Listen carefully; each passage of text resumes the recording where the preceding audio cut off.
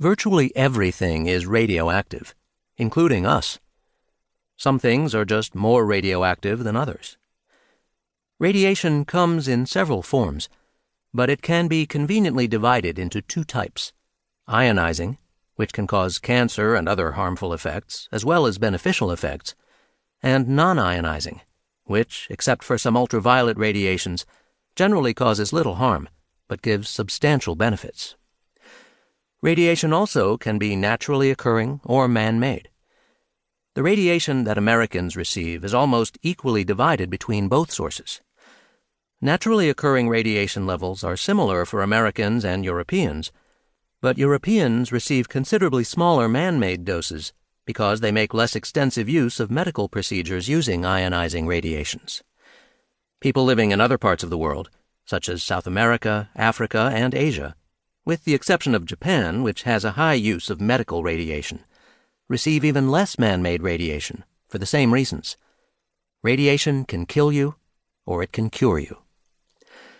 When an accident involving radiation occurs, like the catastrophic one in 1986 at the Chernobyl nuclear power facility in the former Soviet Union, and the incident in 2011 at the Fukushima Daiichi power plant in Japan, people everywhere ask a deceptively simple question: what is my risk, and my family's, from the released radiation? It is normal to worry about what harm might be carried through the air, and what effects it will have on the food we give our children, on the water we drink, on sea life, and on the environment. These worries are compounded by news accounts that are sometimes contradictory and that often quote experts whose opinions vary wildly. People have concerns not only about accidents at nuclear power facilities, but also about many other sources of radiation: X-rays of our teeth, our chest, an injured hand or leg, CT, computed tomography scans of our chest or abdomen, sunlight and tanning booths, and radio waves from cell phones. We want to know at what point radioactivity released from a nuclear accident raises our risk of cancer, what damage radiation can cause a pregnant woman and her fetus, and the effects of radioactivity in the atmosphere from nuclear weapons tests. The often conflicting information about the possible health consequences of radiation from all sources is likely to leave anyone confused and wondering what they can do to decrease their risk of harm from radiation. How does your risk of cancer from radiation compare to other cancer risks in your life? These legitimate concerns deserve direct, intelligent, credible answers, which we intend to provide.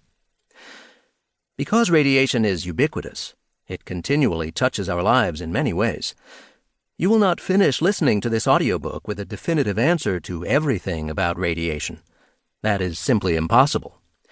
But you will end up with sufficient knowledge and understanding of the subject to help you make sensible, informed decisions about radiation's health effects and risks. Although radiation is associated with many dangers, things may not be nearly as scary as you imagine. In fact, radiation saves lives every day. Americium-241 makes many smoke detectors work. Tritium stimulates the phosphors that illuminate some exit signs. Gamma rays test the structural integrity of airplanes, bridges, and skyscrapers.